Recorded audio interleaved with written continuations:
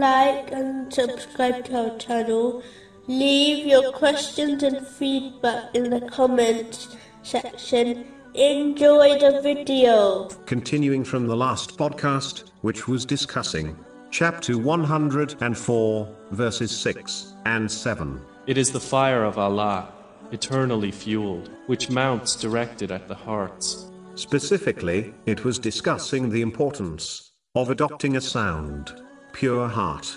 Muslims can also soften their heart by often visiting graves. In fact, the Holy Prophet Muhammad, peace and blessings be upon him, advised in a narration found in Sunan Ibn Majah, number 1569, that Muslims should visit graves, as it will remind them of the hereafter. But it is important to note that this deed will only cause one's heart to become soft if they ponder over their death, grave, and hereafter. Merely visiting graves will make a person's mood more serious, but it will not soften their heart until this reflection is done. Muslims can also contemplate on the past nations who were destroyed by Allah the Exalted because of their disobedience, as discussed extensively throughout the Holy Quran and narrations of the Holy Prophet Muhammad, peace and blessings be upon him.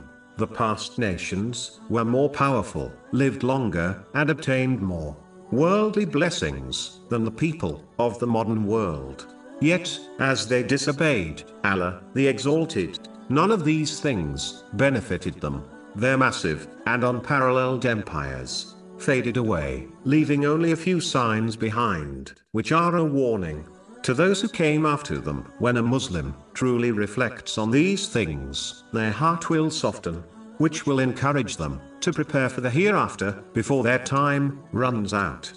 Muslims must strive to soften their hearts through the advice given in this podcast series. Only then will they be able to focus on the hereafter and adequately prepare for it. The person whose heart is cured of hardness becomes one whose heart is soft, pure, and strong. This means that its purity recognizes the difference between the truth and falsehood. Its softness encourages the person to act on the truth. Its strength allows one to reject falsehood through struggle and effort. When all these combine within a person, through the mercy of Allah the Exalted, they will obtain success in this world and the next.